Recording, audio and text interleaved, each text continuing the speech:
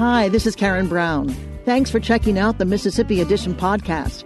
If you like what you hear, click subscribe, hit like, or leave us a comment if your app has that feature. Then find other MPB podcasts by searching MPB Think Radio on your favorite podcasting platform. Thanks.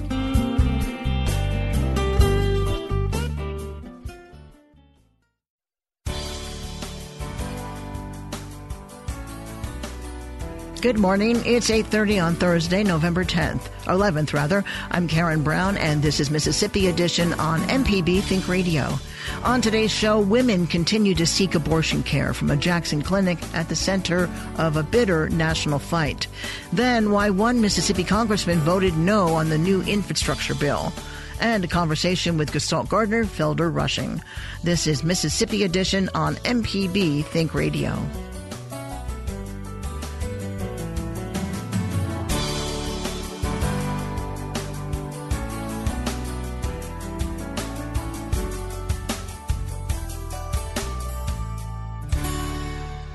Happy Veterans Day. More than 150,000 Mississippians are military veterans. That's about 7% of the state's adult population. Today, our thoughts and best wishes are with them, as well as the loved ones of those who've made the ultimate sacrifice in service to our country.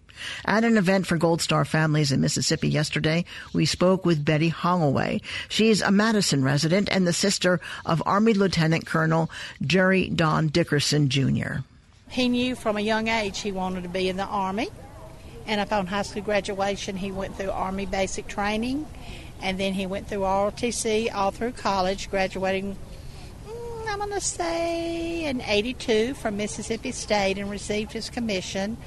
And he loved the military. He went on, got his master's degree at Texas A&M, and he taught. I couldn't tell you the schools, but he taught at military schools, and he loved it, and he was serving his country at the Pentagon when he perished on 9/11. He was close to retirement. In fact, he had agreed to stay an extra 6 months at that time, and then they had planned to take the children and be stationed in Germany for 2 years before the retirement. That was his immediate goal, and of course he didn't get to keep that, but he loved serving in the military. He loved his country. That's Betty Holloway, sister of Army Lieutenant Colonel Jerry Don Dickerson, Jr. Stacey Pickering is Executive Director of Veterans Affairs in Mississippi. He tells MPB's Kobe Vance what today's holiday means to him. You know, we have 187,000 veterans that call Mississippi home, and when you add their families to it, it more than quadruples that number. And Veterans Day is a special day that we get to set aside to say thank you to them. Just a way to tell our veterans, thank you for putting on our nation's uniform, thank you for standing in the gap, and it is a very special moment in time to honor them. For those that have fallen in combat and leave their families behind as Gold Star families, what would you like to say to those families as we celebrate? Well, on Memorial Day and then on Veterans Day specifically, it reminds these Gold Star families of their loss. And the biggest thing we can do is say thank you, we have not forgotten. You know, we want to make sure we never forget those individuals who have paid that ultimate sacrifice. And that lesson is taught generation to generation. What is your biggest memory that came out of your time in service here for Mississippi and for the United States? I think one of the biggest memories is the fact that you serve shoulder to shoulder with Mississippians of every race, color, and creed. And we stand there for one idea, and that's our Constitution, the idea and the principles of this great nation, and we stand there together. And I've had the privilege to serve on 3 and 4 different continents with these young men and women, and to still watch the next generation step in, these 18, 19, 20-year-old kids raise their right hand, take the same oath that I took. That brings the greatest pride to watch that pass from generation to generation. Stacey Pickering is Executive Director of Mississippi's VA. Coming up, abortion rights hang in the balance at the Jackson Women's Health Organization. This is Mississippi Edition on MPB Think Radio. This is Mississippi Edition on MPB Think Radio. I'm Karen Brown. The Jackson Women's Health Organization, which is the only abortion clinic in Mississippi, has become a lightning rod for a national debate over the ethics of reproductive care. That's due in large part to the fact that the clinic is headed to the Supreme Court this December to contest Mississippi's 15-week abortion ban. Attorney General Lynn Fitch, who will represent the state in Washington, says she hopes to use the case as a fulcrum to reverse the Roe v. Wade decision. Earlier this week, protesters gathered on the sidewalk outside the Women's Health Organization to voice their objection to the clinic's abortion services. Among them was Diane Chisholm, who's the former president of an organization called Pro-Life Mississippi. I was unplanned back a long time ago, and I had an unplanned daughter, and I've had an unplanned grandchild. And that would be whole generations of people that would not be here if it were not for the grace of God and for the hardship of giving life. So I believe that all life is created by God, and I'm here to offer girls an opportunity to choose life for themselves and their child and for future generations. Inside the health center, women continue to receive abortion services, even as uncertainty hangs over nearly every element of the clinic's operations. MPB's Desiree Frazier spoke with one woman who'd just come from a preliminary appointment. We're calling her Lori. How are you doing? I'm doing okay. What did you think about going through the consultation? I thought that some of the information is unnecessary to the point of just it's so obvious that probably doesn't need to be said, and that it's probably more of a guilt tactic to try to get some people to step away. But I think that by the time that someone's arrived here at a clinic, that's no longer necessary to put people through that. What made you decide that abortion was the right choice? I think that having the decision whether or not to have a child is not, well, it is a woman's decision. I think that it affects so many other people, so it's a very personal choice. And for me, I just have a lot of other things going on in my life where I don't think that bringing a child into this situation is the best for me right now. And I think that a lot of people would argue that, well, there's adoption. But there's also consequences to adoption that you have to live with those choices. And a lot of people who have been adopted go through and they try to find their birth parents and they want all these answers. And sometimes those answers, no matter what they are, they're not going to satisfy anyone. They can be hurtful or harmful, and that's just not I think that option wasn't for me, so this was the right decision for me. Did you make the decision by yourself, or was anyone else involved? I was heavily influenced by my partner to make the decision, but I care deeply about my partner, and he was not ready to make this decision. Neither one of us were ever ready to make this decision, but we also aren't ready for a child, and that's not something that I want to force on anyone. How do you feel coming into the building with people outside trying to talk you out of going into the building? I think that everyone has a place to voice their opinions. If that's where they want to be voicing theirs, I'm glad that we live in a country where they have the right to be out there and voice their opinion, and I have the right to come in here. And I don't think shutting them up or taking their rights away is the answer. I think that they have a place just like I have a place, and the country we live in says they can be out there, but it also says that I can be in here. There is a threat that Roe v. Wade could be overturned. As I mentioned, Mississippi has a 15-week ban abortion, but they're also arguing about viability, which is when the fetus can live outside of the womb on its own. So there's really a forward momentum in ending abortion legally. How do you feel about that? Yeah, I think that's a long-standing decision to overturn, and I hope that it does not get overturned. And I think that, I don't know, I hope that doesn't get overturned. I think that if it gets overturned, somebody else is going to find a way around that decision, because abortion is a lot more common than it used to be. Women's rights are taking a forward step, and to take a step back like that, you may try, but I don't think that I don't think that the Supreme Court is going to successfully achieve what they're setting out to achieve with that. What made you come to Mississippi? Because you're from out of state. I was not able to get an appointment within a time frame to be able to take the pill. I would have had to have a surgical abortion in the state that I was in. And so they had appointments available here. How far along are you? 10 weeks, 1 day.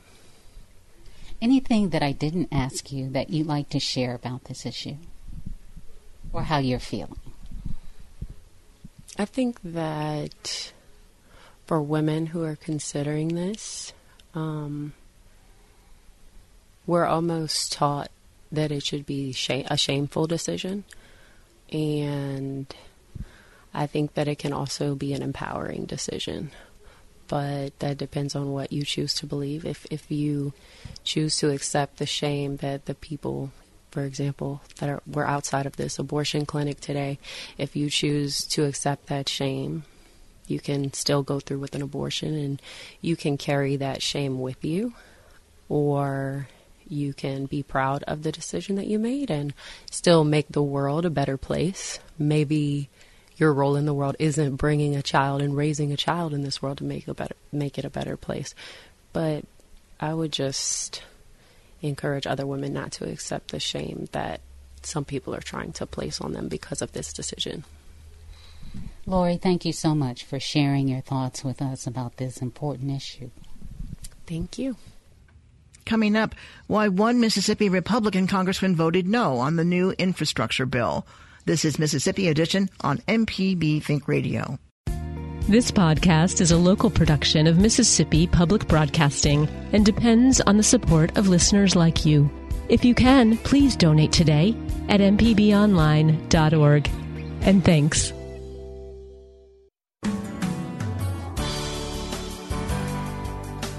This is Mississippi Edition. I'm Karen Brown. A Mississippi Senate committee is hearing from physicians and nurse practitioners about a state law that is at the center of an ongoing dispute. As MPB's Desiree Frazier reports, one side is proposing a solution. Nurse practitioners are required to find a doctor who will sign a collaborative agreement to oversee their work. They say the state ranks 50th for physician availability, and there are 6,000 nurse practitioners in the state who can help in rural and underserved areas where doctors are hard to come by. Robert Ware is a member of the Mississippi Association of Nurse Practitioners. Physicians totally control whether a nurse practitioner can or cannot work. The collaborative agreement, without it, regardless of how many years I've been to school, how many years I have been a nurse, or how many years I've been in any practice, I cannot practice as a nurse practitioner if I do not have a collaborative agreement. Nurse practitioners also have to pay for the agreement, which some say can be up to several $1,000s a year. The association wants that collaborative agreement removed after they obtain a certain level of experience. But physicians at the hearing contend nurse practitioners don't undergo the same rigorous training as physicians. And there is an online program under investigation. Dr. Claude Brunson is executive director of the Mississippi Medical Association. When seconds count, when the diagnosis must be correct, when it is your loved one's health care on the line, a physician-led team is critical. Collaboration is imperative to moving the needle to a healthier Mississippi with healthier outcomes. To reach a compromise, the Medical Association announced a partnership with a company that will match nurse practitioners with a doctor within 30 days, lower fees for collaborative agreements, and not require separate malpractice insurance. Senators asked probing questions, but ending the agreements remain an unanswered one. Desiree Frazier, MPB News. Coming up, why one Mississippi Republican congressman voted no on the new infrastructure bill. This is Mississippi Edition on MPB Think Radio. This is Mississippi Edition. I'm Karen Brown. Earlier this month, Congress passed an infrastructure package that sets aside $1.2 billion to address structural deficiencies in the country's roads, bridges, water systems, and the like. Mississippi is scheduled to receive a little more than $4 billion in funding from that total sum. Within Mississippi's congressional delegation, the bill wasn't especially popular. Democratic Representative Benny Thompson and Republican Senator Roger Wicker voted in favor of the package, but the other 4 members of the group cast their votes against it. That includes Republican Representative Michael Guest. He tells us the legislation goes against his conservative economic principles. You know, the issue I took was the overall price of that bill, overall price tag being more than $1 trillion. I believe that if we look at our national debt, we've seen particularly during the COVID-19 crisis that there were stimulus packages that have added trillions to the debt, and we need to at some point make sure that we're getting our financial house in order. And I don't believe that it is wise to continue to add to the debt, even though that there are important infrastructure projects that will be funded by that. The overall price tag of the bill was the main reason that I chose not to support that legislation. And also will not be supporting the Build Back Better legislation that is being pushed now by the Democratic majority in the House and Senate. I believe, again, that the spending in that bill at this time is more than we need to face as America. I'm worried about things such as inflation. I'm worried about supply chain. I'm worried about those things that affect everyday Mississippians. And so I will continue to join the other Republican representatives in Mississippi again to push for conservative solutions to many of these problems that our nation faces. Michael Guest is a Republican who represents Mississippi's 3rd District in Congress. He's served in that capacity since 2019. Coming up, a conversation with Gestalt gardener Felder Rushing. This is Mississippi Edition on MPB Think Radio. Deep South Dining is the show all about the culture of Southern flavor, from fried chicken and collard greens to shrimp and grits and a glass of sweet tea. Subscribe now to the podcast using any podcast app or download our MPB public media app. This is Mississippi Edition. I'm Karen Brown. Today, we are delighted to hear from our own Gestalt gardener, Felder Rushing. Felder hosts a weekly radio show right here at MPB. He's also author of the new book, Maverick Gardeners, Dr. Dirt and Other Determined Independent Gardeners. More than anything, though, he is an utterly unique character who loves sharing his passion for all things horticulture. I'm born and raised in Mississippi. My great-grandmother was a horticulturist, lived across the street. I used to play in her garden. When I was 10 years old, she called me Little Professor because I just hung around her and daffodils and wildflowers and stuff, and worked at a garden center and said, this is crazy. I want to learn more about this. And I went to college and realized I don't want to do garden center stuff. I don't want to just grow plants for a living and sell I'm not a farmer. So I decided to go into education, got a degree, worked for the Extension Service. I retired from there, and so for my entire adult life, I've been basically interpreting the rules and the challenges of horticulture into just plain old garden variety, enjoying what you do gardening. That's what I answer questions in a user-friendly way rather than the scientific production way. That's what I do. And it's taken me all over the world in a whole bunch of books and newspapers and all this kind of stuff. But mostly it's just because I have a people approach rather than a scientific approach to gardening. Does horticulture cover anything that grows out of the ground? It's ornamentals, fruits and vegetables, lawn care, landscaping, greenhouse production, garden centers, management, anything related to basically fruit, vegetable, and ornamental plant production. As you said, you've written a number of books. This one, you're focusing on independent gardeners, non-traditional gardeners. How do you define a non-traditional gardener? Non-traditional gardeners are the ones who garden like they were kids. They plant what they like, they do what they like. If it doesn't work, it doesn't really throw them off. They enjoy it, they savor what they do. A lot of times they tend to overdo things. They may have way too many plants, or they may over-accessorize. And the rules just really, I have to say, there's people who garden for the love of it and tend to garden outside the lines. They color outside the lines, and they're okay with it. How many people are featured in your book? I have a little bit about my own garden, which is kind of quirky. It's kind of an ego thing. My garden reflects what I've learned from all these other gardens. They've sort of freed me up. It has an entire chapter on Dr. Dirt, who is an African-American man who co-hosted this program for 4 years. An incredible self-taught garden, unbelievable number of plants, and he shared, and people loved to come visit him. And I was going to do a book about just him, and it turned out that he just sort of represents people who color outside the lines. And so I ended up featuring 7 or 8 others who garden the same way, enthusiastically, willy-nilly. They wish people would understand them, but it doesn't matter. And it includes a high-end landscape architect who lives in a gated community, a woman who has a little horse in her garden, a woman who lives on a rooftop who gardens. She takes care of people in the medical profession and it's her release. A woman from Jamaica who's just surrounding herself with the beauty and the color and the memories of her childhood. So it's basically an incredible variety of people who have one thing in common, and that's gardening for the love of it. I want to go back to the very first person you mentioned. Did you say she has a horse in her garden? Yeah. She lives around a couple of blocks around. She got an incredible little cottage garden. She has a miniature horse in it, and that determines what she plants inside the fence or outside the fence, whether or not the horse will leave it. And the horse's name is Willow, and all the kids in the neighborhood come around, to feed Willow some grass and stuff. So it's just sort of like a neighborhood big dog, I guess. There's another guy who has a gorilla garden. He lives in an apartment, and across the street was a parking lot with a little strip of grass between the parking lot and the street.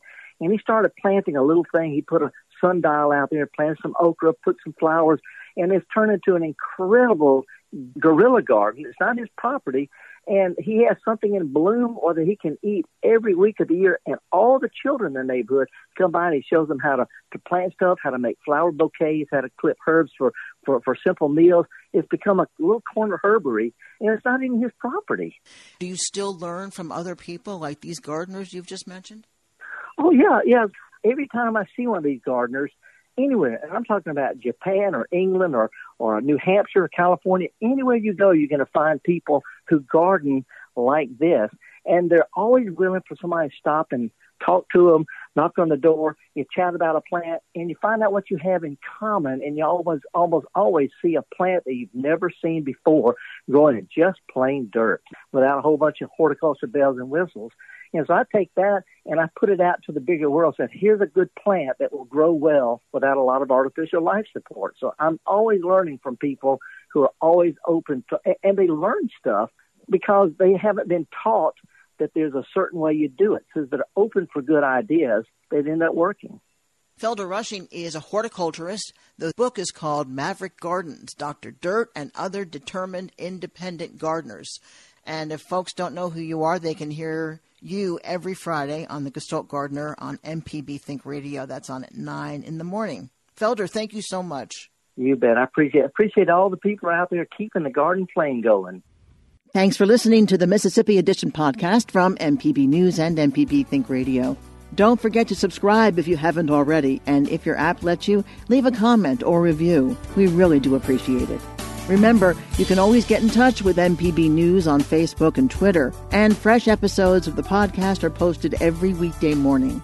I'm Karen Brown. Thanks for listening. This is Mississippi Edition from MPB Think Radio.